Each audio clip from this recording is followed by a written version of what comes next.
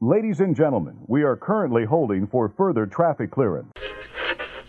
This is your Walt Disney World picture phone operator. How may I be of assistance?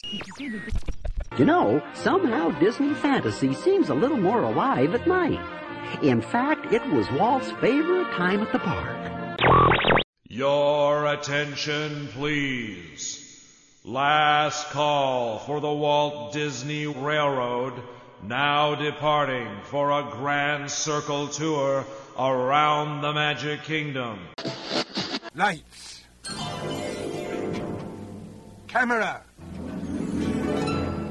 Action. WDW Radio, your information station. Hello, my friend, and welcome to the WDW Radio Show, your Walt Disney World information station. I am your host, Lou Mongello, and this is show number 457, and I'm here once again not only to help you have the best Walt Disney World vacation experience when you go to the parks, but to bring you a little bit of Disney magic wherever you are with the podcast, videos, blog, live broadcasts on Facebook every Wednesday night, my books, audio tours, and more. You can find everything over at WDWRadio.com. So this week, I'm going to continue taking you on our journey through the parks as we dig a little, and maybe a lot, deeper as we discover and explore 10 secrets you never knew about Adventureland. From its history to details to stories and its hidden and lost treasures, it's going to give you a new sense of understanding and hopefully appreciation of this rich land and encourage you to do some exploring of your own next time you're there. I'll then have the answer to our last Walt Disney World trivia question of the week and pose a new challenge for your chance to win a Disney Prize package.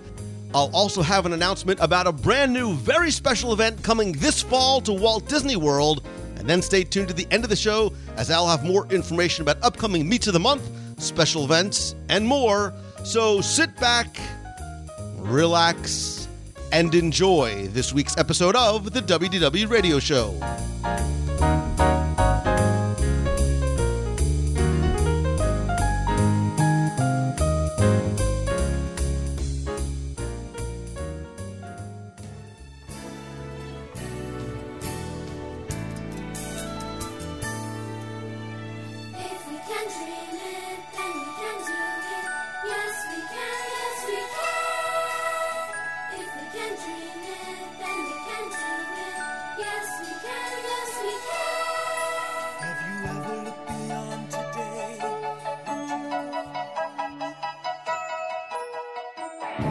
Before we get into this week's show, I want to take just a minute to talk to you about something brand new, unique, and something I have been working on and am very, very excited about. Because thanks to the support and friendship from you and from so many other people, you have empowered me to pursue my passion and turn what I love into what I do every single day. And I want to help you do the same thing and get you from where you are to where you want to be. And that's why I'm so excited to announce and invite you to join me for the Momentum Workshop Weekend, October 15th and 16th in Walt Disney World.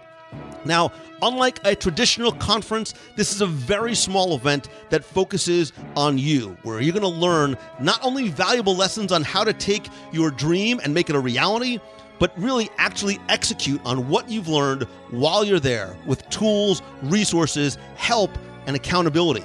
It's a small one-day event on Saturday, October 15th, with an optional second-day mastermind group. Now, the first day is limited to just 50 people, and it's going to be a combination of presentations and actionable workshops. The second day, the mastermind, is limited to just 10 people. And the difference about this event and this day is that we take the time to focus on you. That's why it's so small and limited in size. But more importantly, what I do that's different is that I have web developers, graphics designers, and marketing experts in the room to help you make real changes to your brand and your business and your idea right on the spot. Of course, the event's going to take place in Walt Disney World at the Wyndham Lake Buena Vista, the closest resort to Disney Springs. So not only am I going to share lessons that we can learn from Walt and the Disney company, as well as my own personal journey and from the other speakers, but it's also a great excuse to come to Walt Disney World. There's a lot more in store, a lot more that I want to share and tell you about, but I think it's easier if you just go to the event page at loumongello.com/momentum. Tickets are on sale now. I announced this during the live show last week, so ticket sales have already begun. And again, it is a very limited event. 50 people the first day, 10 the second. When it's sold out, no more tickets will become available. If you want to stay at the Wyndham, I'll be able to provide you with a special group discount rate. And if you want to make it a family vacation, you can visit Mouse Fan Travel. They'll give you a no-obligation quote as well. I am super excited about this event and the opportunity to not only meet you, but to really help you and continue to help you even after the event is over and turn that thing that you love into that thing that you do every single day. Again, for more information, to watch the video and order tickets, visit loumongello.com/momentum.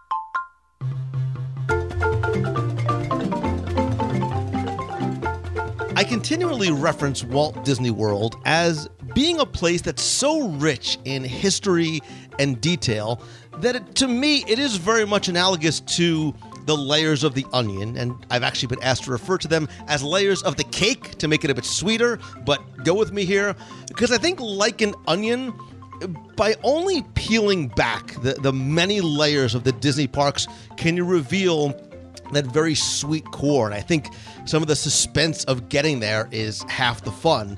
And I think that at that core, as with any Disney park or attraction and film and detail, is the story.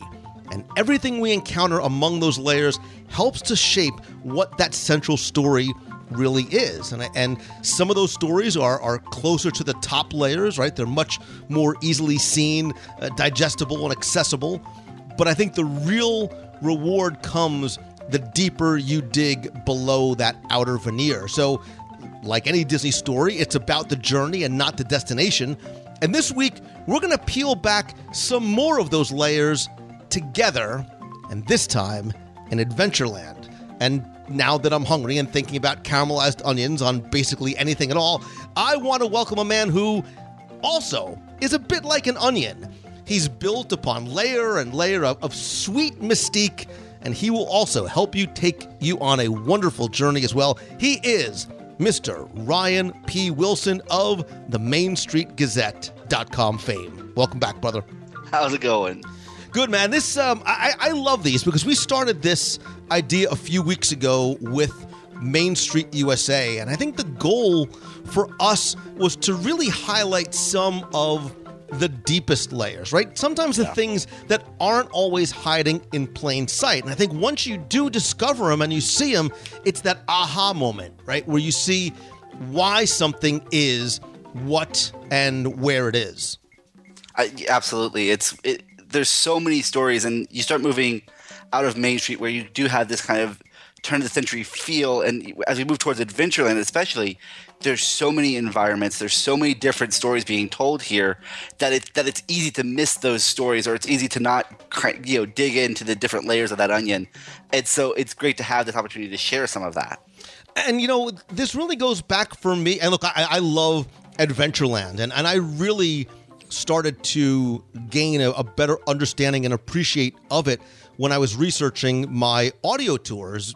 Gosh, I think Adventureland came back, maybe 7 years ago, and it made me have a much better appreciation of not just Adventureland, but I think the parks and the lands and the attractions and the reasoning behind the story, because I would sometimes find something that would explain and help me understand what I am seeing. And other times it might have just been a detail that would make me smile with a sense of satisfaction. And as I was doing that, that really became the basis of the audio tours, which, by the way, are available in iTunes and on the WDW Radio shop. The goal of the tours, Ryan, was for people to either listen to them at home before the trip or take them with them to the parks or just connect people to the experience with the binaural sound. But at the heart of what the audio tours in this segment is to make people have not just a better understanding, but appreciation. I think, you can say, I've been to Adventureland 100 times, I've seen it all. But I think the more you understand about the why things are there, I think some are those of the sweetest rewards. Definitely, and the same thing with the Gazette. I have there's a whole thing where about the Walt Disney World record, and it's these little details, and it's why is it there? What is the story behind it? It's that deeper layer of understanding. It's taking time to sit in one place long enough to understand it. And for me, every time I do one of those articles, it's just a complete joy to be able to say, okay, I got a vague recollection of what this is. Like, let me dig down and let me do some more research and let me find it, and then let me bring it forward so that people can have that deeper understanding when they want it. And for everyone else, it's something that they can pass by. They do this great thing of you can see it, you can understand it's part of your story, but you don't necessarily need to invest in it. And then there are people who want to have that time, want to have that investment, want to really flesh out their time there, and it's great to be able to give them the tools to do that. And the nice thing, too, it's a challenge and it's a joy, is that it's always changing, right? Something that we might talk about today in a month might be gone, but it is keeping an eye out for those changes and why they happen and what they reference. So I'm really curious today to see, because I think we very much are clearly like-minded, but how much overlap there is, how aligned we are maybe, or how different our theories, our thoughts are in terms of what our favorite Adventureland secrets might be. And because you are my friend and you are my guest, I want you to go first. All right. So I'm going to go with something that I think is relatively overlooked, even though it's right there as soon as you come into Adventureland, but it is the Swiss Family Treehouse. And there's a couple of stories that I really love here, but just the tree itself, the tree alone, it's you have 100 and I think it's 60 some odd steps. You have to walk up it. It's an attraction I never ever take the opportunity not to go on. I'm always up in that tree house. I always wanted a tree house as a kid, but it's one of those great attractions that people tend to overlook because it's a walking attraction, because it's not necessarily the big Pirates of the Caribbean Jungle Cruise type attraction. But the tree itself, it's modeled after a banyan tree, which could have been found in would have been found in the tropical climates.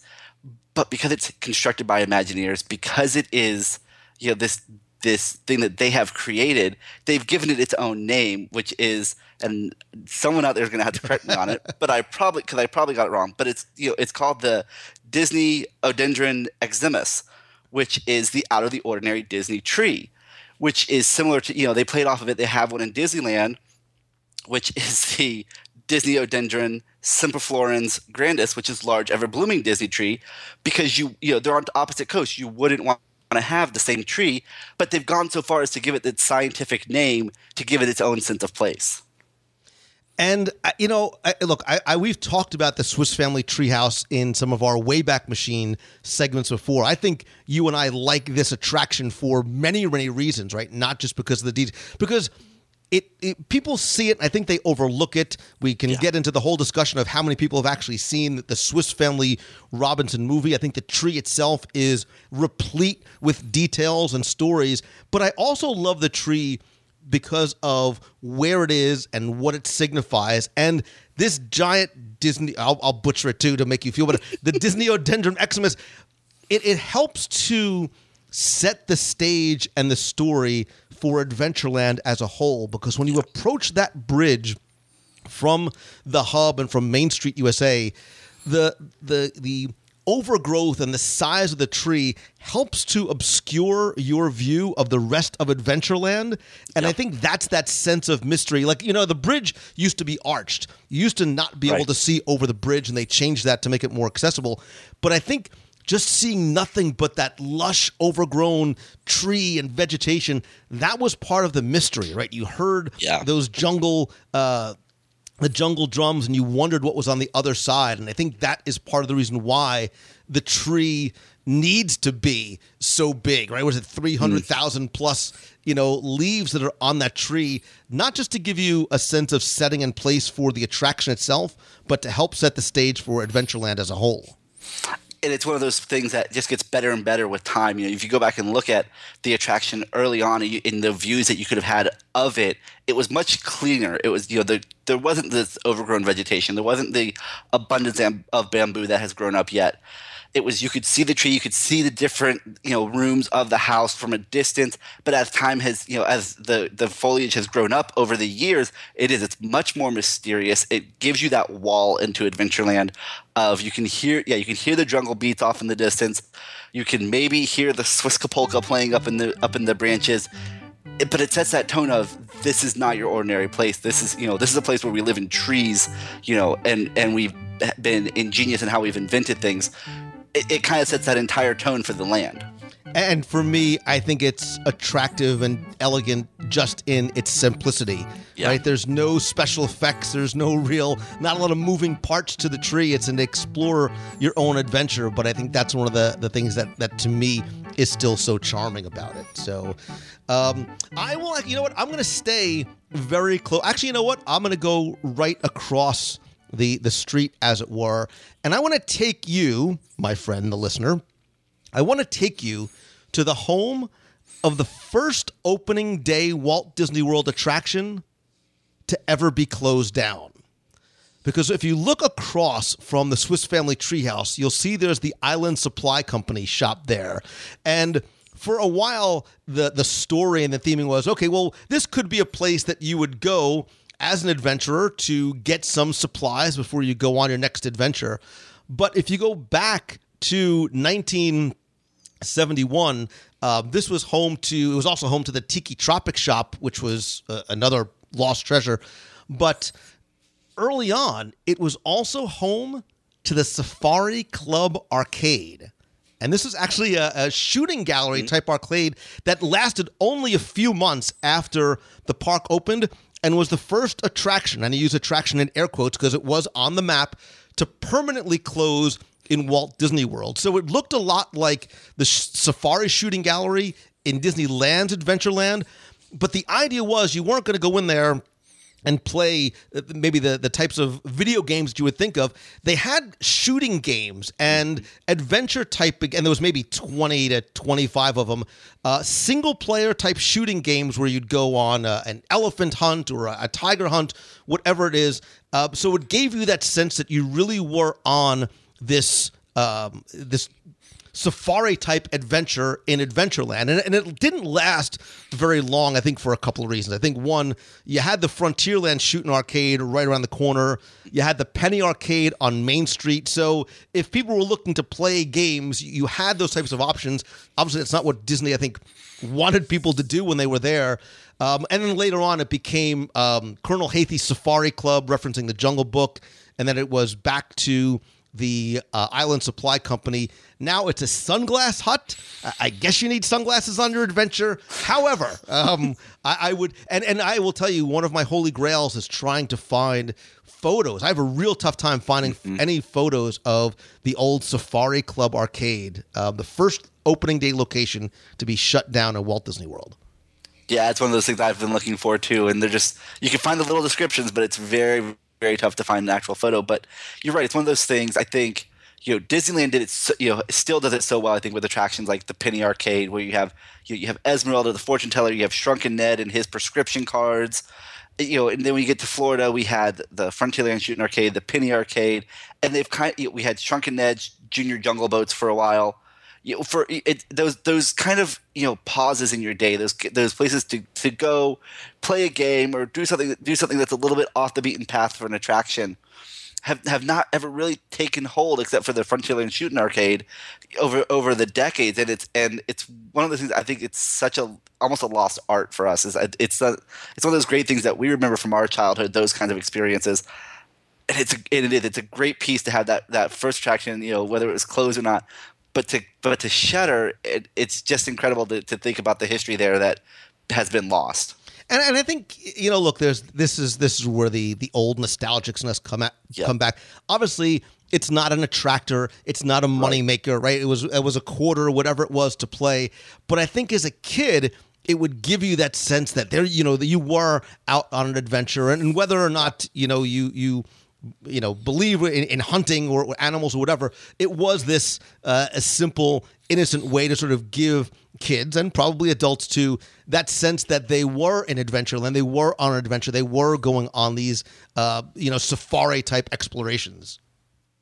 Yeah, it was you may never get there, so this is your way of experiencing it. And whether it was a tin pop gun or what have you, this was your way to kind of have that moment of adventure when you're not where you're in control of it, and it's not the boat or it's not the attraction you're on. And and I'm sure you, Ryan, and a lot of people are possibly young. Again, this was not a video game. This is where there was sort of it was a console where there would be a rifle like that you would find at the Frontierland Shooting Gallery, but oftentimes there'd be like a piece of plexiglass, or it would actually shoot little pellets, and it would knock down little metal or plastic targets in it. So there was also this auditory, this tactile sensation that you got as well from playing. Yeah, and it was to give you that real world feel, and even the Frontierland Shooting Arcade early on in its career used those metal pellets, and and part of the reason that they went to the laser rifles at some point was because of the customers got really tired of having to repaint all those chips all the time. And look, and obviously it made more sense from a business perspective to have a merchandise shop here as it does to an arcade that had 20, 25 games in it, that were it was 25 cents per play. Right. So, but by the way, if anybody has any photos of the Safari Club arcade, I would pay handsomely for that. And by pay handsomely, I'd give you a handshake, a hug, or some cool WDW radio stuff. And then you make scans for me, right? That's how that works. Absolutely. Yeah. So you're back to you. Back to me. All right. So I'm going to talk. We always talk about to find these stories, you have to look up, down, left, right. You really have to have a 360 view when you're thinking about this. And Adventureland for a long time was really just kind of one color of pavement, and it changed from the reds and the browns, but that's kind of where it stayed. And then when we get the Agrabah piece, when we get Aladdin coming in, you all of a sudden have this bazaar, and they took that chance or change to go ahead and upgrade the pavement just a little bit. So instead of this dirt brown kind of pavement you have, they started embedding in ground dirt, ground shells, some tile mosaics that you would find in a place like Agrabah, and you find pieces of jewelry that have been embedded in the pavement to start setting the scene of things that have been lost in the sand. Very, very reminiscent of Aladdin. Things that would have come out of the marketplace with a strong wind. Maybe it's not actually the most precious thing in the world, and so people can so they're not really worried about going and picking it up. But it sets that world again for you by just looking down at the ground.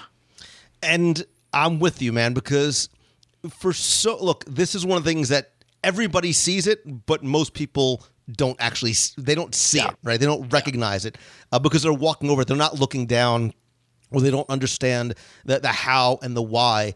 And like you, I dig this detail for two reasons. One, because yes, it does help to tell the story of why this is here. And look, let's sort of set the Wayback Machine to 1971. Obviously, the magic carpet of Aladdin wasn't here. It doesn't open till, I think, May of 2001, which occupied a space that, for the most part, had nothing in it except for a few decorative elements. There was planters and tables and chairs surrounded by those pavilions. And I think the stuff that's embedded in the ground does two things. One, they took some of those pieces and they embedded them into that ground as a bit of a throwback, an homage, as it were, to what was there before. But I think it also helps to tell the story of how and why all of a sudden this attraction is here. And very briefly paraphrasing, the idea is that the magic lamp of Genie was discovered that the well that used to be in the center of the town was dug up at the turn of the century, and all of a sudden this giant lamp and attraction pops out. And I think those little pieces give you that sense of time and place and story, and it also does refer back to what was there earlier. Yeah, because you have things like, if you think about the Sunshine Tree Pavilion now, there is that little fountain that comes off of the bricks right in front of the pavilion. That used to go further out. That had to be pulled back a little bit, shrunk up, so that they had room for this attraction. And then you get all those great history pieces. Not only on the ground, but the spinning camels that will get you wet if you're not paying attention when you're walking by. So you're not looking down; you're looking up at the spinning camels, obviously. But those are from the parade at the studios from 1992. It's all these real world and story elements that have all come together at one point. And whatever your feelings are and what that attraction means to Adventureland or to the park as a whole, they put all these elements in one place at one time, and it comes together so elegantly.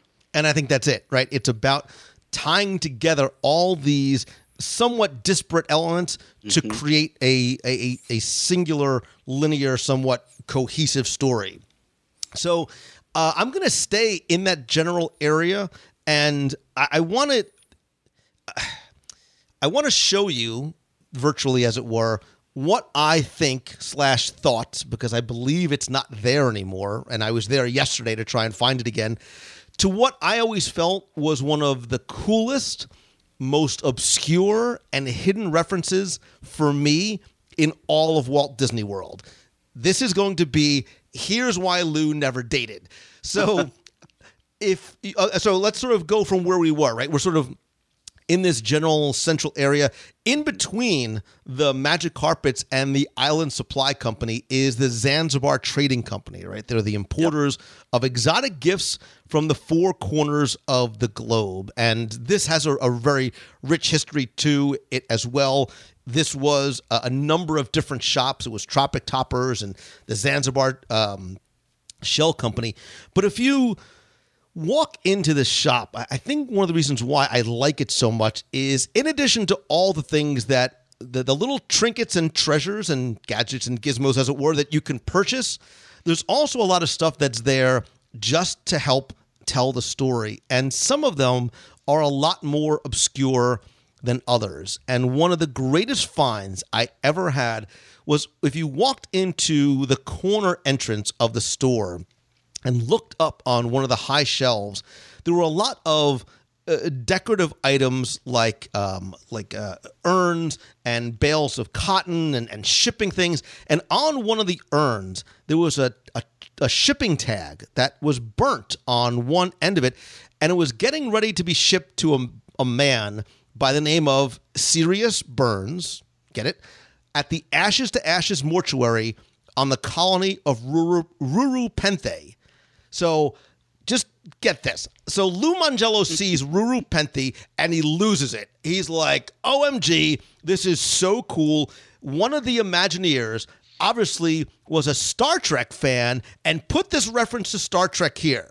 And you're going, Mangello, this is Disney World. What are you talking about, man? So I see Ruru Penthe. I think Star Trek VI, The Undiscovered Country. I swear I've kissed a girl before. Star Trek VI, The Undiscovered Country, when Kirk is banished to this Klingon penal colony called Ruru Penthe. I'm all nerding out. I'm like, this is so cool. The Imagineer is a Star Trek fan. He puts us in here, like very much hidden away in the corner of a high shelf. And then I realized, Lou Mangello, you're an idiot. Many of you probably agree, but I realized that my reference to Ruru Penthe was, it obviously was a place, but the reference that I made was wrong because it wasn't referencing the Star Trek VI, The Undiscovered Country.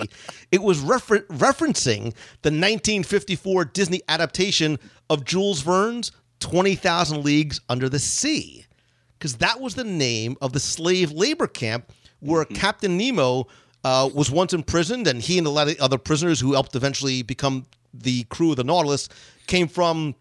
And then if you remember the film, you'll also understand why the tag is burnt. And I was like, that was my aha moment. And I'm like, that is awesome. And when I completely would always nerd out and either take people on tours or be there with friends and family, I would always go and show that to them. Oftentimes getting that glazed over look like, dude, what, seriously? This is what this is. But if you look up there too, you'll also find like a bale of clothes getting sent to Al-Kazim at the Sultan's Palace in Agrabah. So obviously there's the connection to the magic carpets of Aladdin right there. There's a lot of those other little things. Some of them have been sort of pushed off in the corner. Some of them I have not been able to find. I did not see Ruru Penthe when I was there yesterday, shedding a silent tear. I need to go back and obviously go with somebody that's taller to try and find it.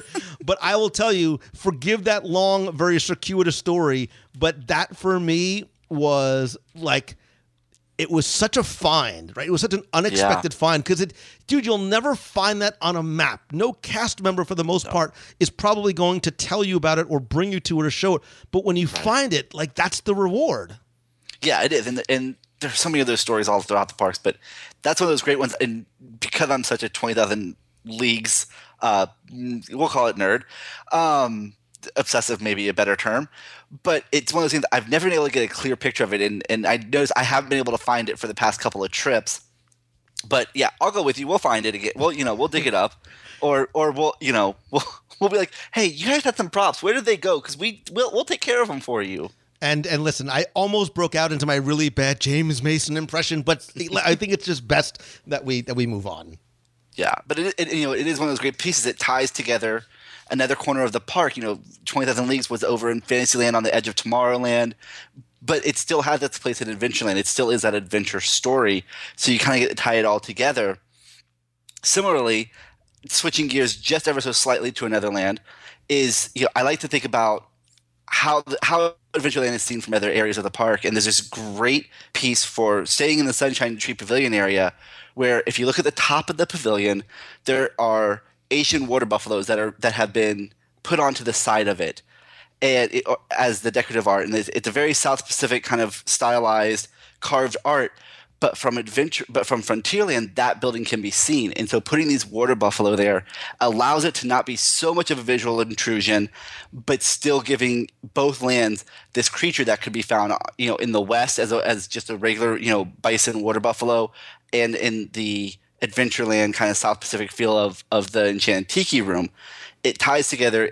We've talked about how Disney and visual intrusions maybe isn't so much as of a hot button topic or a no as it used to have been, but making sure that they had taken that time then, it still gives that both places a sense of place and doesn't disturb too much. And I think that's brilliant, right? We talk about the sight lines. They're so cognizant of what you can see from where. So being able to take an animal and tweak it enough so that it's an Asian water buffalo on one side and a Texas longhorn cattle on the other is brilliant. And the thing about this one too, Ryan, is that 99.99% of people probably won't see it. They'll see it, they won't notice it, right? They'll see it, they won't recognize it. Yep. But once you do, it makes sense. I think it makes you appreciate the effort so much more.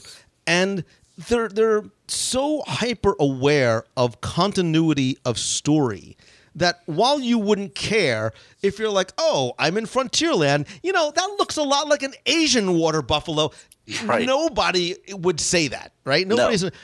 But for them, it's important. And then once the detail is there, it very much completes the circle of the story to make sure that all of the elements are there. Look, that's why we've talked about the Main Street theater building is built to full height because you can't see the contemporary from Main Street. It would ruin the continuity of story.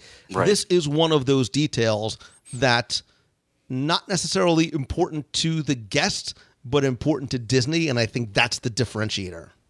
Yes, that they made that conscientious effort to not disturb their storytelling or someone else's. You think about a lot of Adventureland was Mark Davis, but when you move over to Frontierland, there are other people's attractions there. They're not competing with each other. They're making sure that one person's work doesn't disturb another person's work. So it's a respect to one another, and it just creates a wonderful holistic environment for everyone who comes through. And that's it. It's about making sure that that place, that the environment, again, everything speaks. It's got to make sure it is all speaking the same language, for lack of a better word. So, I'm going to stay exactly where you are. See, we're brothers from another mother. We're thinking the same way. I want to take you to, and I know I'm sort of bringing you to things that aren't necessarily there anymore, but I think they're important things to talk about because you never know when something like this might come. Well, it sort of has come back to a certain degree. I want to take you to. I want to stay at the Enchanted Tiki Room, no longer under new management, because this was once home to the very first interactive adventure game in the parks before Sorcerers of the Magic Kingdom and the Pirates League and the Pirates Adventures. Because back in the late 90s, I guess it were, and it did not last very long. The Tiki Room was the starting point for an interactive game experience in the parks known as the Adventureland Challenge.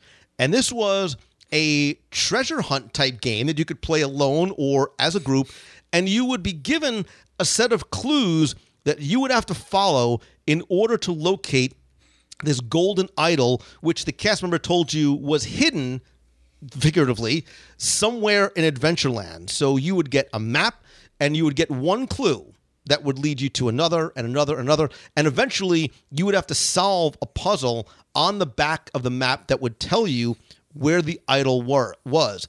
And so whoever found the idol first, and you also had to answer all the questions correctly. You couldn't just sort of, sometimes flip it over and go to the end. Yeah, like if you do Midship Detective on the Dream and the Fantasy, sometimes you can sort of figure it out and just get to the end. You had to actually answer all of the questions.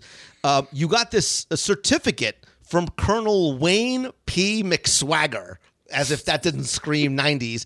Right. And you got a prize. Sometimes they would give you like a front-of-the-line pass. Again, this was sort of pre-Fast Pass. So they would give you a front-of-the-line pass or a pass for a free snack item. The game it was a short thing. It lasted 20, 30 minutes. They did it a few times throughout the day at specified times. But it only ran for a couple of years. So I think it started probably in 97, 98, 99, and only ran till about 2000 or so.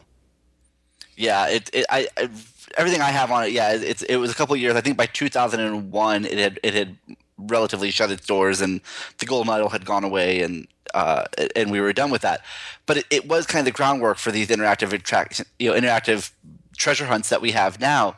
Whether it's the Pirate Adventures or Sorcerers of the Magic Kingdom, and I don't know what it is. I love these kinds of attractions. Anytime it's a map or it's a clue or it's a scavenger hunt, it's fun. And I think for me especially and people like us who have been for so many times, it gives them something new to do. It's not the same attractions. It's not the same same monotony every single time. It's something new. You're challenging yourself. You're looking at things that you maybe never looked at it, like, okay, now with the Pirates piece, there's a boat over here. Great. But if you're playing the game and you happen upon that boat, it's going to blow open. There's going to be a sword inside. There's all these different elements now. And so it gets people moving in a different way in the parks. And I think that's terrific. And look, I love the Pirates game that's currently in Walt Disney World. I think it does that same thing. There's a replayability factor to it because there are so many different maps. It's interactive. It gets you to some of these little nooks and crannies. And I dig the fact that they had something like this. Again, a zero tech, not even low tech, a zero tech adventure in the 90s that I think springboarded things like Sorcerers and things like the Pirates Adventure, the Treasure of the Seven Seas, which is currently in Adventureland. Yeah, absolutely. And there was that one point they had the little handheld 8-bit video game thing that you could go around and you would activate different games on your console, and as you went around, and you could play these little levels of It's a Small World or what have you. And it was just trying to find ways to get the technology to meet what guests were wanting to do in the parks. And I will say, as a quick aside, I dig things like the Agent P game and World Showcase, but I love the fact, instead of pen and paper, right? Giving somebody giving somebody a map, giving them a pen, and letting them go and do it. Because I think, and maybe this is the parent in me, I see my kids, I see other kids in the parks looking down at their phones. And it's one thing if they're playing it, but I think it's a detractor sometimes from the family experience, because sometimes having the phone in your hand is such a personal thing. When when all of you are gathered around a map and you are putting your heads together and playing together, there is something, again, in the simplicity of it and the low technology of it. It forces you, Dad, to stop, answering emails. It makes Mom stop checking her Facebook. It makes the kids stop playing whatever or texting whatever, and it makes you come together as a family. And I think that sort of harkens back to what the goal of this place was at the very beginning. I think you're absolutely right, and and to have something tangible in your hands, it's not an avatar on your phone. It's not you trying to figure out what the pastime is. It's something tangible. It's something textile. You have to engage with one another. You have something else in your hands, and and then even that's a memory you get to take home, because now you can take that map. Maybe you don't frame it to put it on your wall, but it's a piece of memory that you get to hold on to, and I think that is at the true heart of the experiences. And by the way, my friend, the listener, if you happen to have one of these old maps from the Adventureland Challenge, email me. Let's talk. All right, back to me. I'm gonna move us on down to Caribbean Plaza, because I think there's a story here that got put in a couple of years ago that I really love, and I don't know that people take the time to really look at it, and that's for Tortuga Tavern. And so if you go and you look at Tortuga Tavern, you see the sign, you see the pirate wench on there, and that's great. We all know Tortuga from Pirates of the Caribbean. That's where all these ruffians kind of hang out. And you can let the story die there, but there's so much more to it. You start looking and you realize in the cart there's another sign for the Faithful Bride, which is obviously what the name of this restaurant was before in terms of story. So you start looking around, you find A. Smith, who is your proprietor. That stands for Arabella Smith. Now we're going to go outside the parks. We're looking at the Jack Sparrow, the young adult Jack Sparrow series, where there was a character named Arabella who had left her father, left Tortuga, had gone off on this adventure. We find out that the Faithful Bride that was in the original poster was actually her mother, Laura Smith, and we find out that she wasn't quite as faithful, or as she wasn't kidnapped, she wasn't murdered. She became a pirate herself. She became this really renowned pirate lord or lady, and so Arabella has eventually come home. She takes over her father's tavern. She renames it the Tortuga Tavern, and all these pieces of this story are kind of spread throughout there. If you've read the Jack Sparrow series, it gives you something else to pull from, but it's all within the restaurant if you really are looking for those layers of story. And then if for the people who are really Disney history buffs, Disney World history buffs, you can look up, and in the rafters you can find the sign for El Pirata y El Perico, which is the pirate and the parrot, which is what the restaurant was before. They kept that old sign as well. So there's all these different stories, again, kind of converging in one spot that I don't think people are enjoying. And look, we could talk about how Tortuga Tavern is not necessarily open regularly enough for people to really get in there and explore. But sometimes when that's closed, it's some of the best times to explore and to look for these details, because you're not going to be interfering with someone's lunch. See, I heard everything up until the word lunch, and then I started thinking. And then you went taco salad. Right, I was thinking. No, I remember when they used to have the empanadas. Yes, I do. Ay, Dios mío, I love the empanadas. But see, I love that, man, because this is one of those things that So some of those details, maybe a young or an adult reader will see that and get it because they know it from the books. They have a teaching opportunity to tell their sister, their dad, their brother, their cousin, their friend, whoever they're with, oh, you know why this is here? Because there is this continuing series of books beyond the films, and then lead them down that path.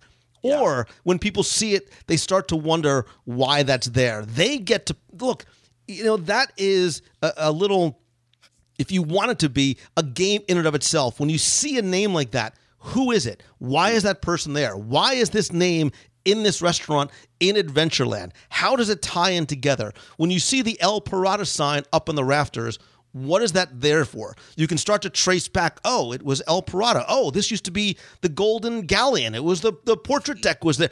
You can start to, again, going back to how we preface this segment, start to peel back some of those layers. So if you're sitting there eating your lunch, or like me, usually waiting for everybody to finish, or hopefully not finish so you can finish their lunch, or the rain to go, you've got an opportunity to take a relatively nondescript space that doesn't appear on the map and make it be something that is a little bit more fun, a little bit more interactive. And again, if you want it to be a little bit more of a deeper layer of the onion. And who knows how many kids may not have known that who love the Pirates movies that didn't know that there were additional books beyond the films that they can continue those adventures in. Yeah, and that's the key. Thankfully, the books, books are books. Books are around forever. You're going to be able to find them. You're going to be able to read them. So this is your chance to find that story, to explore it. And it's similar to what we do. We find these names, and we may or may not recognize them offhand, and then we get our treasure hunt. We get to go find why that's important. And for guests, to be able to see, to start putting two and two together. When you see one sign up, another sign down in a cart below, or you see this thing in the sign in the rafters, or the code of conduct on the wall. Why is it there? What story is it telling you? How is it furthering your adventure? I'm still stuck on lunch, so I wasn't going to go here, but now I'm going to just for fun, because it wouldn't be a show if we didn't talk about food. I'm going to go from El Parada or the Tortuga Tavern, and we need a moment of silence. Rest in peace, my long-lost friend, the Lost Snack Bar of Adventureland. And I'm sure you know exactly where I'm going, right across the street, because right by the exit of the Jungle Cruise, and again, rest in peace, what was Shrunken Ned's Junior Jungle Boats, you're going to find a small tin-roofed building, kiosk, shack, for lack of a better word. Palm frond kind of weaved together, bamboo, yeah. Yeah, and I don't even think the sign is on. For years, the sign was still on there. No, I don't think it was there last time I was there. Yeah, it used to be called the Oasis, and it opened about a year and a half or so after the park did. And it was a snack. Look, you've just spent weeks out on the many rivers and the Mekong and the Amazon. You're obviously starving after your Jungle Cruise adventure and oh so punny jokes.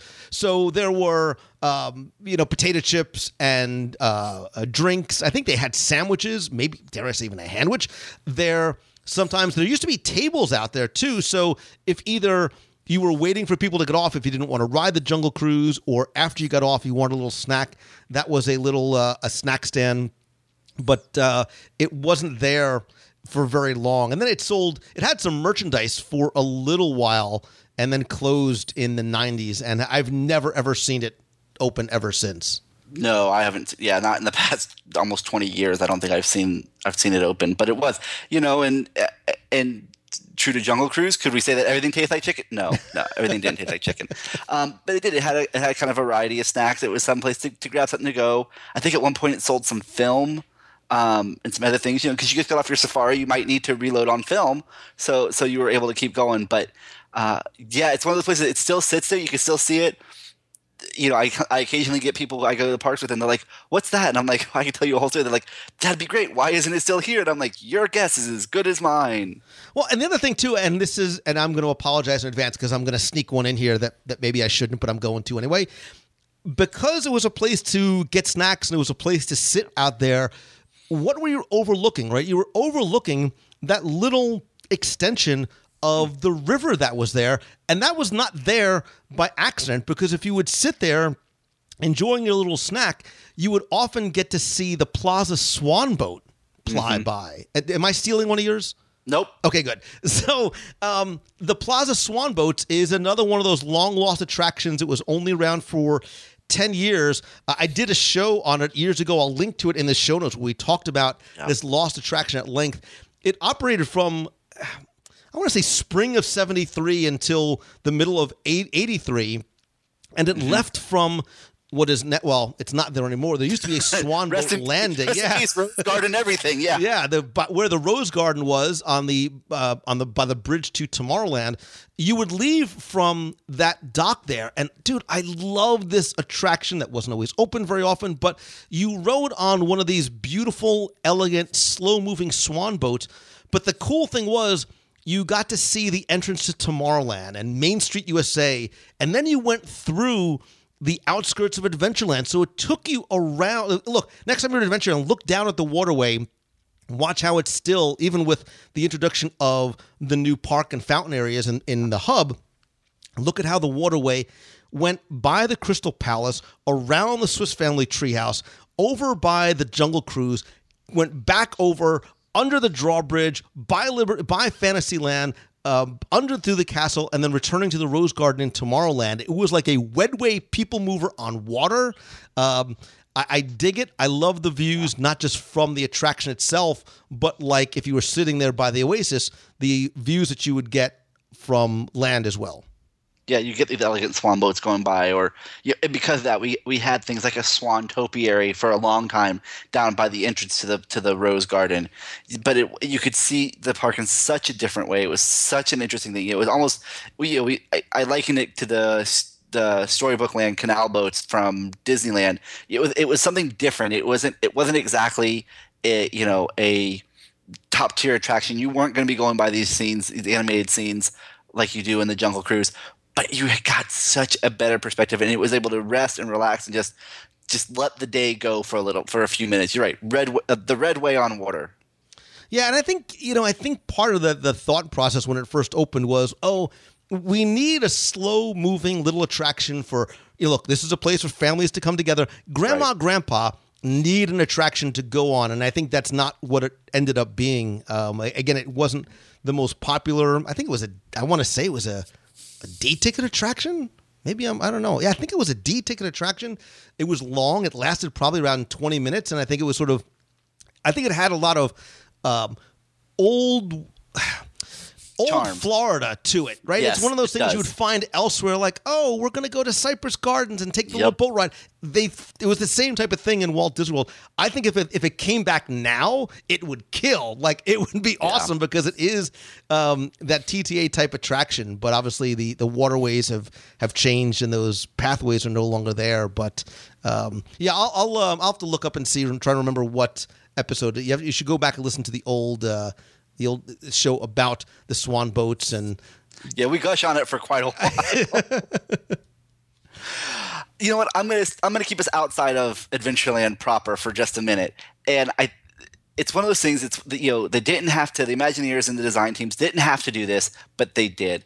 And it's when you're getting on to the Walt Disney World Railroad and you're just starting from Main Street Station and you're heading around to Frontierland. You're passing right along the backside of Adventureland. You really can't see a whole lot. It's a lot of foliage. There's some jungle sounds playing, but they really didn't have to do much beyond that, but they did. And on a road that you cross over where they have railroad tracks, they've given this the name of Outpost Desolation. Is that right? Or Desperation? Desperation. Mm-hmm. And you have this great signpost that has, wayfinding for places like Serengeti, Karnak, Rio Bio, and Angkor. You have all these train parts. You have canteens on this little metal shack.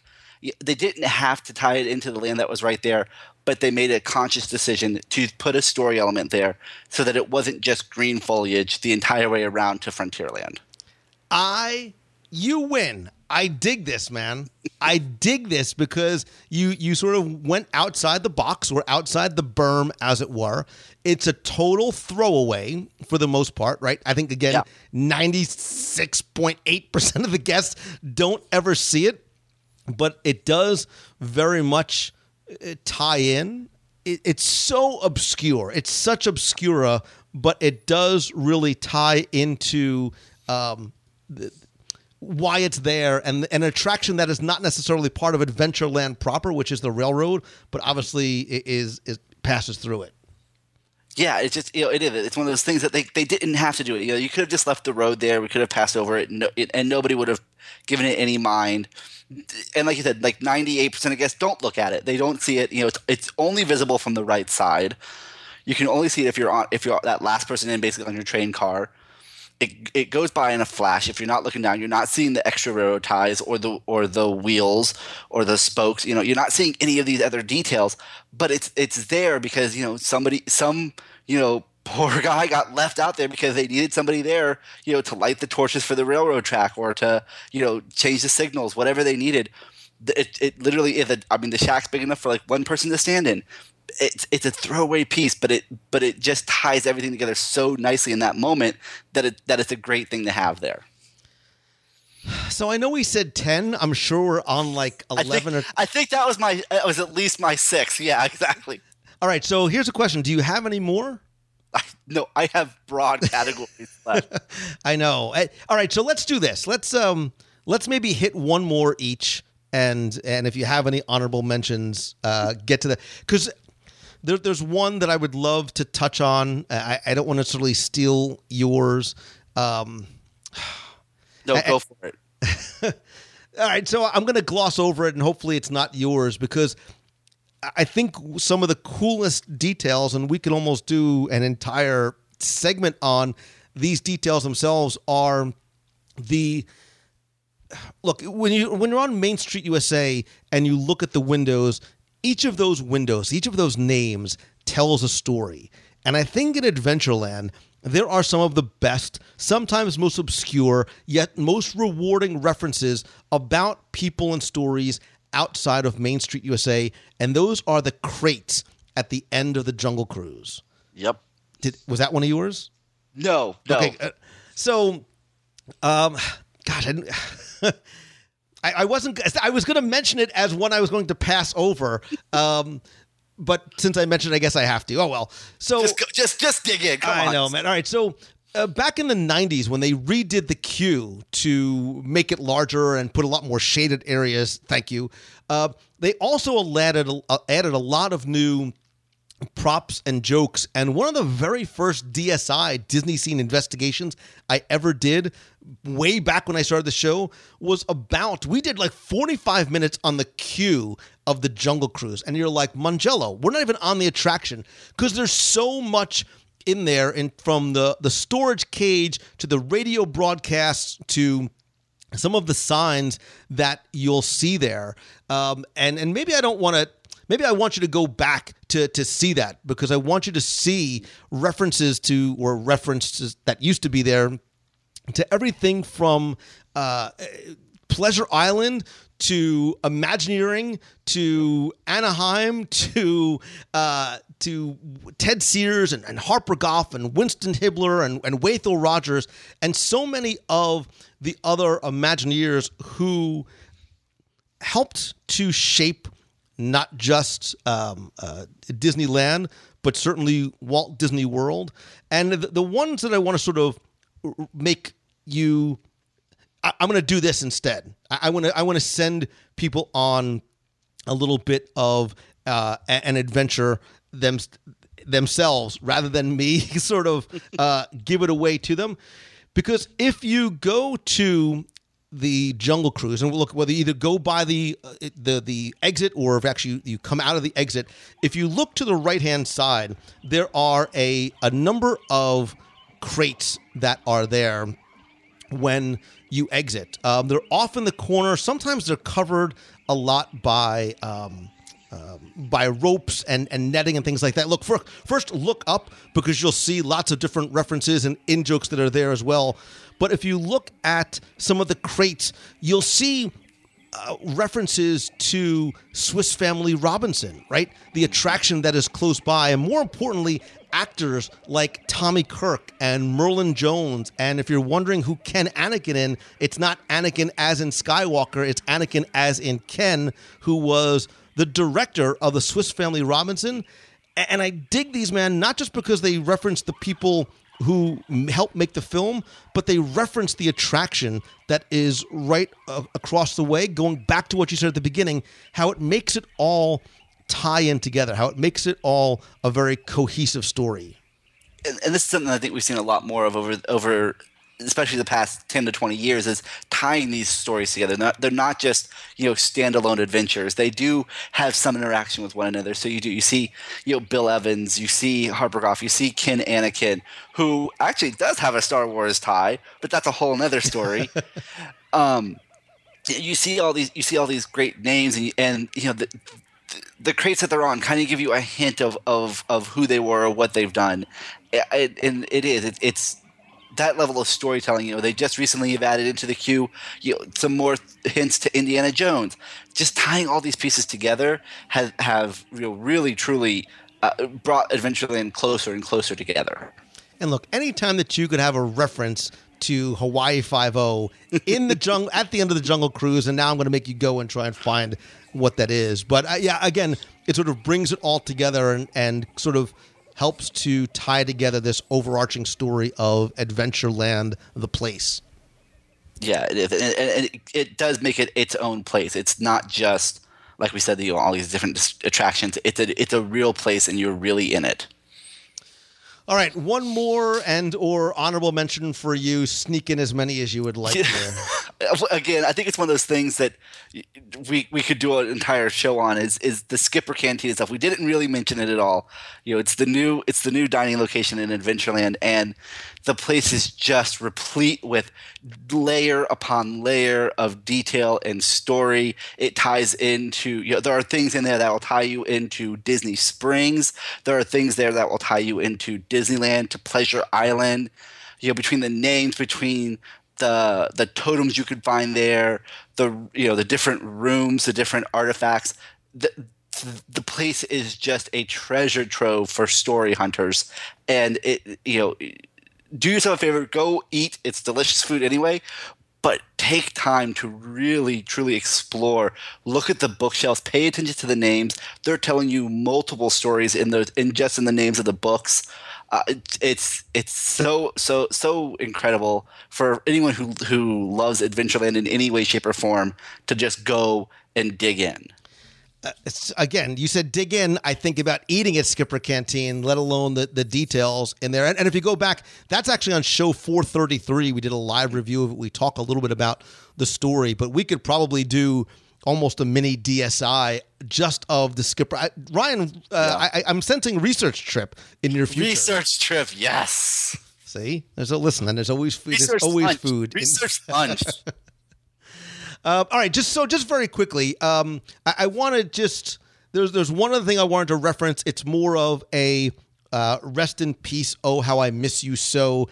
Over by Pirates of the Caribbean, where the Captain Jack Sparrow live interactive stage show used to be, I very much miss another lost treasure that was there, and that was the old live music. Yep. That there used to be. You've heard me say, if you've listened to the show before, I love the live music and live entertainment both in and out of the parks. It's one thing I think Disneyland does very, very well, especially in places like New Orleans Square. Walt Disney World used to have a lot more live music, whether it was the Pearly Band or whoever was on Main Street. But in Adventureland, by the old Fuente de la Fortuna, you would find one of the best live musical acts, which was JP and the Silver Stars. It was a steel drum band from Trinidad. I dig that music. I love it, having traveled there, especially as a kid. They used to be called the Adventureland Steel Band. Then they actually went to the JP and Silver Stars. They actually, if you have the old album of Disneyland and Walt Disney World from the 80s, they perform a song called Adventureland Delight, as well as a few other songs as well. They had a couple other acts here over time. They had a tumbling group there, I think in the early 2000s, a couple of African-inspired bands as well. And unfortunately now that live music in that area, for the most part, is lost. But I want to leave you with the holy grail, as it were, of details. The favorite detail that you probably can't see. And you're like, what's the point of telling me, Mangello? I'm going to tell you anyway. Years ago, someone introduced me to this little detail in Pirates of the Caribbean. And now, especially recently, with the changes to how the queue is set up The standby queue is on the left. The fast pass queue is on the right. As you know, as you would walk through the queue of Pirates of the Caribbean, that too helped to tell a story. You're in this Castillo del Morro, and you would walk through this labyrinth of armories and dungeons and all these different types of chambers, but each side of the queue showed you a different part of the fortress. So one side was more about the where the soldiers might live and dine. There was a nice little courtyard on the left-hand side. And on the right side, which is sort of the more military side of the fortress, you'll see the cannons, you'll see the armory, you'll see the dungeons. And in that dungeon, obviously, you know, like Mangello, we know about the pirates playing chess. Who do you think you're kidding? But you obviously, I'm sure you know about the story about the stalemate, and there's the Mark Davis story, but that's still not where I'm going. If you look very carefully, and you probably can't see it, but I will post a photo that I have on the show notes over at WDWradio.com. The two pirates that are at the stalemate, you know, for years, maintaining that same pose, contemplating what to do next. One of those pirates is actually a football fan. You're saying, Mangello, you're obviously hungry. You've lost it, man. On one of the skeletons actually has a white skull cap. And clearly one of the Imagineers or maintenance people or whoever it is, as long as, assuming that person is still working there, was a football fan, because in very small letters, handwritten on the side of the skull cap, spells out J-E-T-S, Jets, Jets, Jets. If you don't believe me, I have a picture, and I will put it there. I don't know if the pirate jet fan is still there, if the skull cap has changed over the years, especially now without a fast pass. I can't get to that side of the queue. I don't have a camera with a long enough telephoto lens, but I will post a photo. It's obviously not something that is canon. It is not official. I may be it's not a time-traveling pirate. Yeah, right. But I just think it was a neat little mark that the Imagineer had left on the work that he had done. And you know, there's so many of those little details, and we talk about Imagineers' names and initials throughout the parks, but it's always nice that they get to, that whether officially or unofficially, they get to leave a piece of themselves there. It's a nice touch. Yeah, and obviously it doesn't fit. The word jet did not exist, during that time period. But I just thought it was a neat little. Again, it was a neat little find that very well might not be there anymore. But it was just fun to reference. But look, man, we hit 10, 12, 15, however many of these secrets that you probably never knew. And again, we were trying to talk about some of the things that were a little bit more obscure, and there's a ton more, and they're always changing, and they're always evolving. Sometimes they are getting lost. Every day, new ones are being added. That's one of the things that I love about going back to the parks is this sense of free-flowing discovery and exploration. I recently did as part of the WDW Radio Nation, I do a scavenger hunt for the Nation members every month, and I recently did Adventureland, and I found probably 20 things for some of the questions in the scavenger hunt that I had never seen or talked about before, and certainly weren't in the audio guide that I did years ago. So, and very quickly, just to shamelessly plug, if you want to get a copy of the audio guide, you can visit the shop at WDWradio.com. You can get them also in iTunes.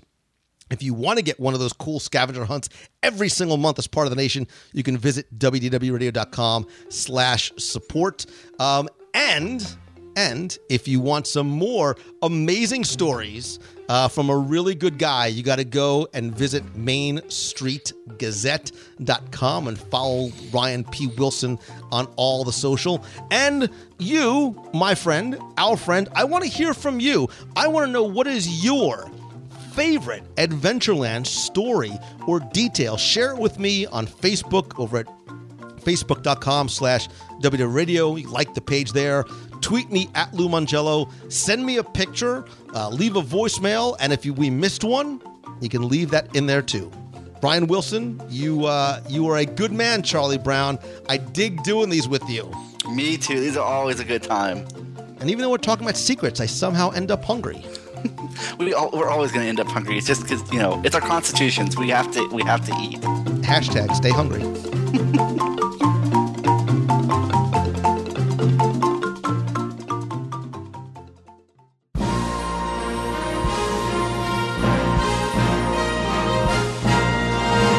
It's time for our Walt Disney World Trivia Question of the Week, where I invite you to test your knowledge of Walt Disney World history or see how well you pay attention to the details, not just in what you see, but sometimes in what you hear. If you think you know the answer, you can enter via email or our online forum for a chance to win a Disney prize package. Before we get to this week's question, we're going to go back, review last week's, and select our winner. So last week's question was a where in the world, and I do these to hopefully either introduce you to places you've never been before or make you understand and recognize why things are where they are and maybe why they have the names that they do. And last week's question was very straightforward. It was to tell me, where in Walt Disney World can you find Salmon Island? Now, for some people, Salmon Island might sound like heaven or nirvana, an island that is full of nothing but salmon and sushi. But this one is actually in Canada, in Epcot Center in World Showcase, because it's from Salmon Island that you enter the Maple Leaf Mine, which used to be called the Moosehead Mine, and that is the queue area for the O Canada film. And if you look very carefully, that entire area is themed to Canada's Klondike era, and there's lots of shovels and lanterns and mining equipment to really give you the sense of time and place and authenticity. That being said, I took all the correct entries again, thanks to the more than 1,000 of you that entered, got this one correct.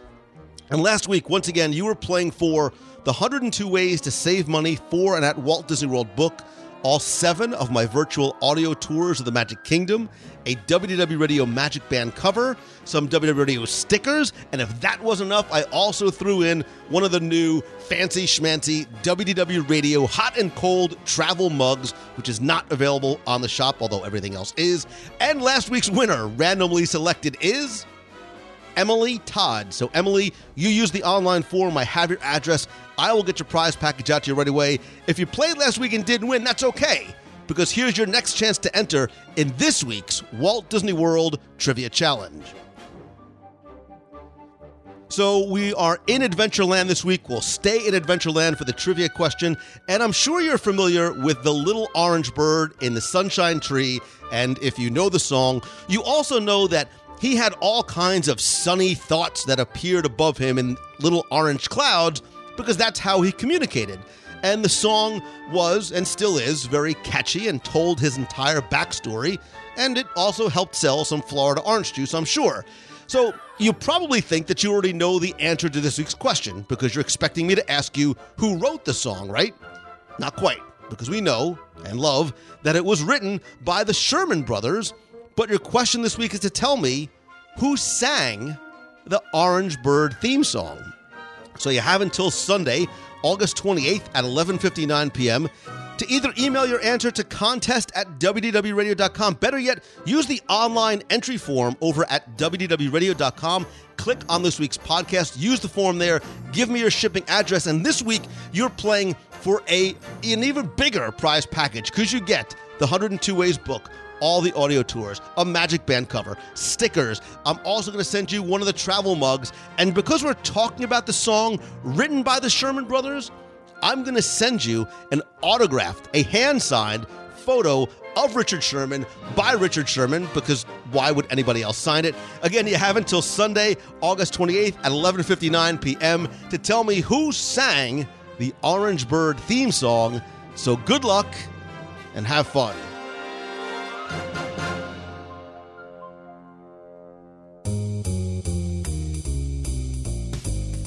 That's going to do it for this week's show. Thank you so much once again for taking the time to tune in this and every week. I sincerely appreciate you and the time that you share with me. I also want to thank some of the new members of the WDW Radio Nation family, including Christopher Zanio, Lisa Lazula Haney, Brandon Hamlin, Flickering Gloom, Bob E. Gasper, Jesse Campbell, Nicole Ostrowski, Vicky Maris, David Harrell, and Marty Engel.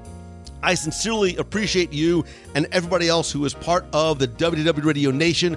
If you would like to find out how you can not only help the show and get rewards every month, including scavenger hunts, access to our Facebook group, personalized Magic Band covers, logo gear, backpacks, monthly care packages from Walt Disney World, live private group video calls, and more, you can visit wdwradio.com/support.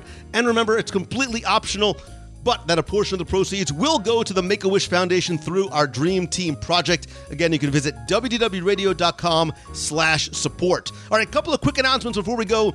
The Purge is still going on, and by the Purge, I mean the purge of much of my Disney collection, which has been sitting in boxes and in closets and in storage for years. It's time for me to let some of it go and share some of it with you. So every Sunday at 9 p.m. Eastern, I have about 10 to 15 new auctions up on eBay. Everything from cast member materials to documents, maps, attractions, scripts, theme parks merchandise, books, artwork, one-of-a-kind collectibles, and more.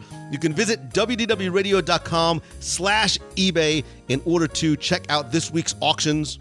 Got some really cool things up this week and planned for the next coming weeks. Again, it's wdwradio.com/eBay. Also, don't forget to please visit the website at wdwradio.com. We've got an amazing team of blog writers. Subscribe to our free email newsletter, videos, and lots more. You can also be part of the community and the family, and there's lots of ways to do that.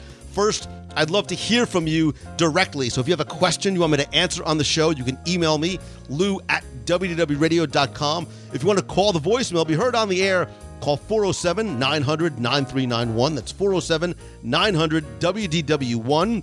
But of course, as much as I love connecting with you online, I am a firm believer that nothing beats a handshake and a hug, and I want the opportunity to meet you in person. That's why I do monthly meetups every month in Walt Disney World.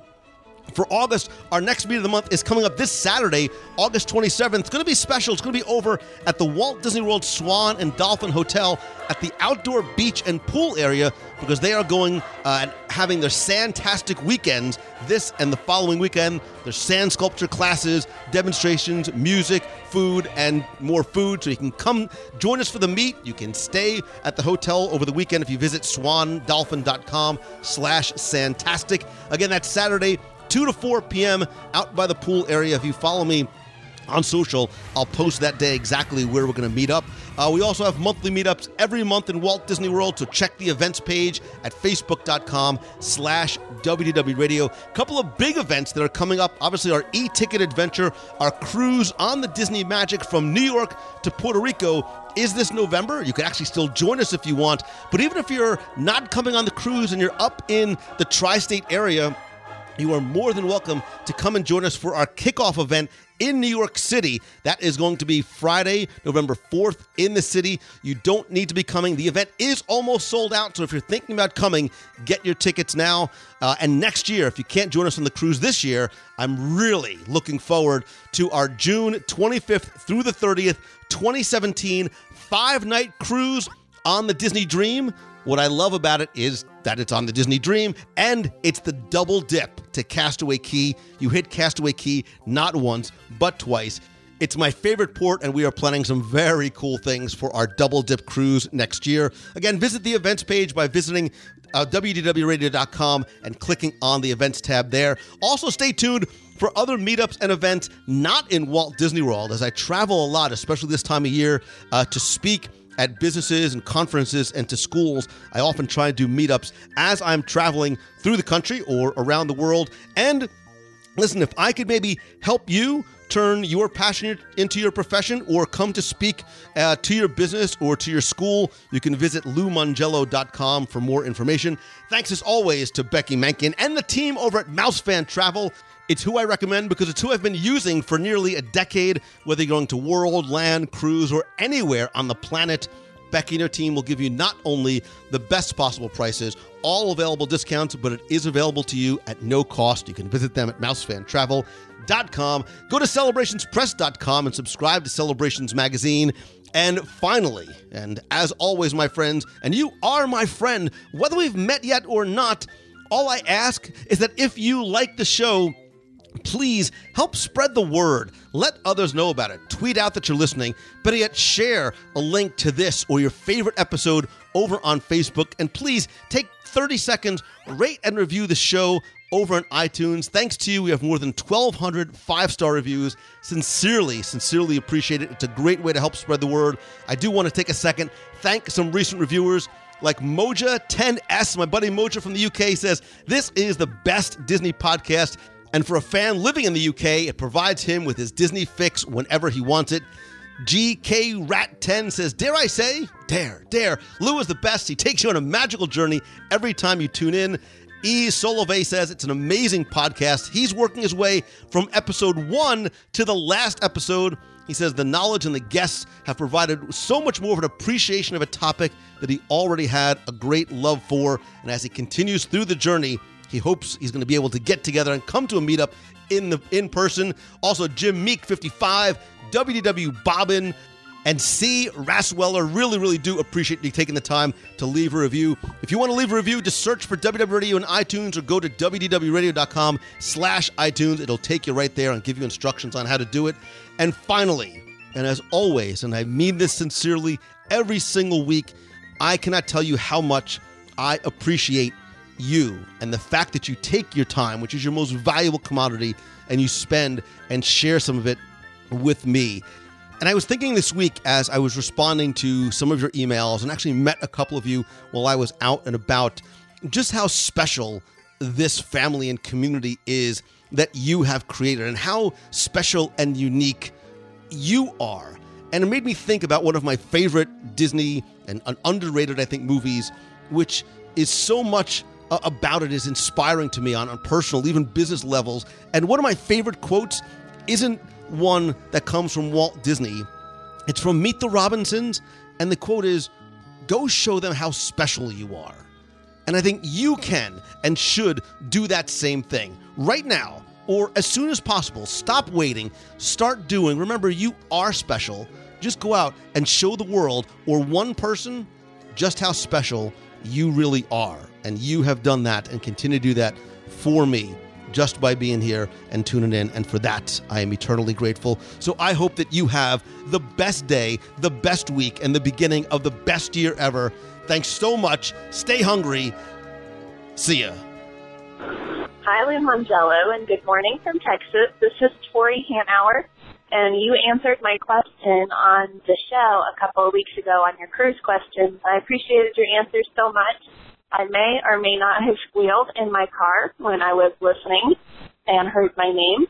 But I just wanted to comment on my favorite view. It's kind of one of those feel-good moments that you mentioned, too. But I love watching people that have never been to Disney World before experience things for the first time, especially kids when they meet characters. When I was at Disneyland in February, I think this could happen in any Disney park, but I was watching a little girl watch Paint the Night for the first time. And Cinderella waved at her, and she turned around and looked at her dad and squealed, "Dad, he's real." Those are my favorite moments, hands down. I think that you can't replace those moments. And I'm really excited to watch my husband experience Disney for the first time in March, and I hope we see you there. Have a good one. Bye-bye. Hey, Lou, and then by default, Tim. I love the top 10 plus list of sights and views, best views in Walt Disney World. There is one that I thought I might hear but didn't hear, and really my favorite at night is in the Magic Kingdom in the Swiss Family Robinson treehouse. It's such a calm kind of, talk about otherworldly while you're in the middle of a theme park feeling anyway at night. But there's a landing about halfway up the tree, and if you look over to the east, you'll see the Magic Kingdom lit up. And that's pretty much it, through a clearing and some leaves, and that's just about all you can see is the castle. You can maybe make out a few little things dimly, but you see a really great view of the castle from that landing. So I recommend Swiss Family Robinson Treehouse at night. Hello, Lou. How you doing? This is Martin from the UK. Moji Tennis in the box finally got here. We're at the best place in the world, and this is why I wanted to make my first voicemail from. We're at the Magic Kingdom. Yeah. Just wanted to say, hopefully I'll meet you while we're here. Looking forward to it. Oh my God, it's great to be here finally. Love the shows, listen to you all the time in the box. You're great. Hashtag stay hungry, wonderful. You do a brilliant job for everybody. Can't wait to meet you. Hopefully a meet of the month will be great for that. Take care. And hopefully, see you soon. Crikey, it's hot here, Mary Poppins. Congaloosh. Good morning, Lou Mongello. It's Gabby from now Columbia, Maryland, now that we've moved. I'm calling you from Epcot, just entered World Showcase, and headed over for my Fast Pass for the new Frozen ride in Norway. I'm so excited. It's been a pretty fun weekend here for my birthday, and thanks again for greeting me in my when you responded to my email. It's been very hot, very humid, but that's to be expected in August in Florida. Very excited for Frozen to finish off my birthday weekend right. I've got my flight this evening, but I figured, hey, if my Magical Express isn't coming till 5 p.m., might as well go to the parks. Thanks again for responding to my email. Really looking forward to hearing back from you later on as you figure out plans for your e-ticket adventure in Puerto Rico. But I guess that's it for now. Have a magical week, and maybe I'll call you back after I ride the Frozen ride. So, again, have a great week, and I'll talk to you soon. Bye-bye. Good morning, Lou Mongello. It's Charlene Yagi from West Seneca, New York, and I am 5 days away from getting back into Walt Disney World. Then we are going to, before that, surprise my nieces that they are going. It's going to be absolutely amazing. We have then 81 days, almost 80 days away from our e-ticket adventure out of New York City. That is the closest port I probably will ever sail out of from here. It's going to be absolutely fantastic. We've booked our shore excursions in St. Martin and Tortola. Can't wait to see what's happening in Puerto Rico. It's going to be so much fun with all of our friends and family. Then I have 39 days only until my daughter Alicia gets married to the man of her dreams. I am so excited. If you can't hear it in my voice, then I don't know, but I am totally excited. Can't wait to see everybody in the world in a few days. It's just so magical. It's a beautiful day here. It's been in the 90s. I've been getting ready for that Florida sunshine. Have a magical day, everyone, and thank you, Lou, for all you do. You've got a friend in me.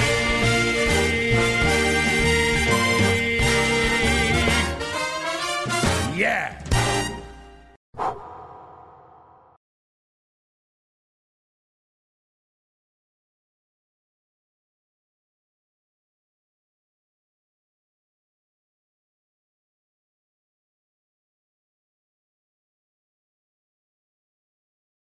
All the thoughts he ever spoke appear in orange smoke.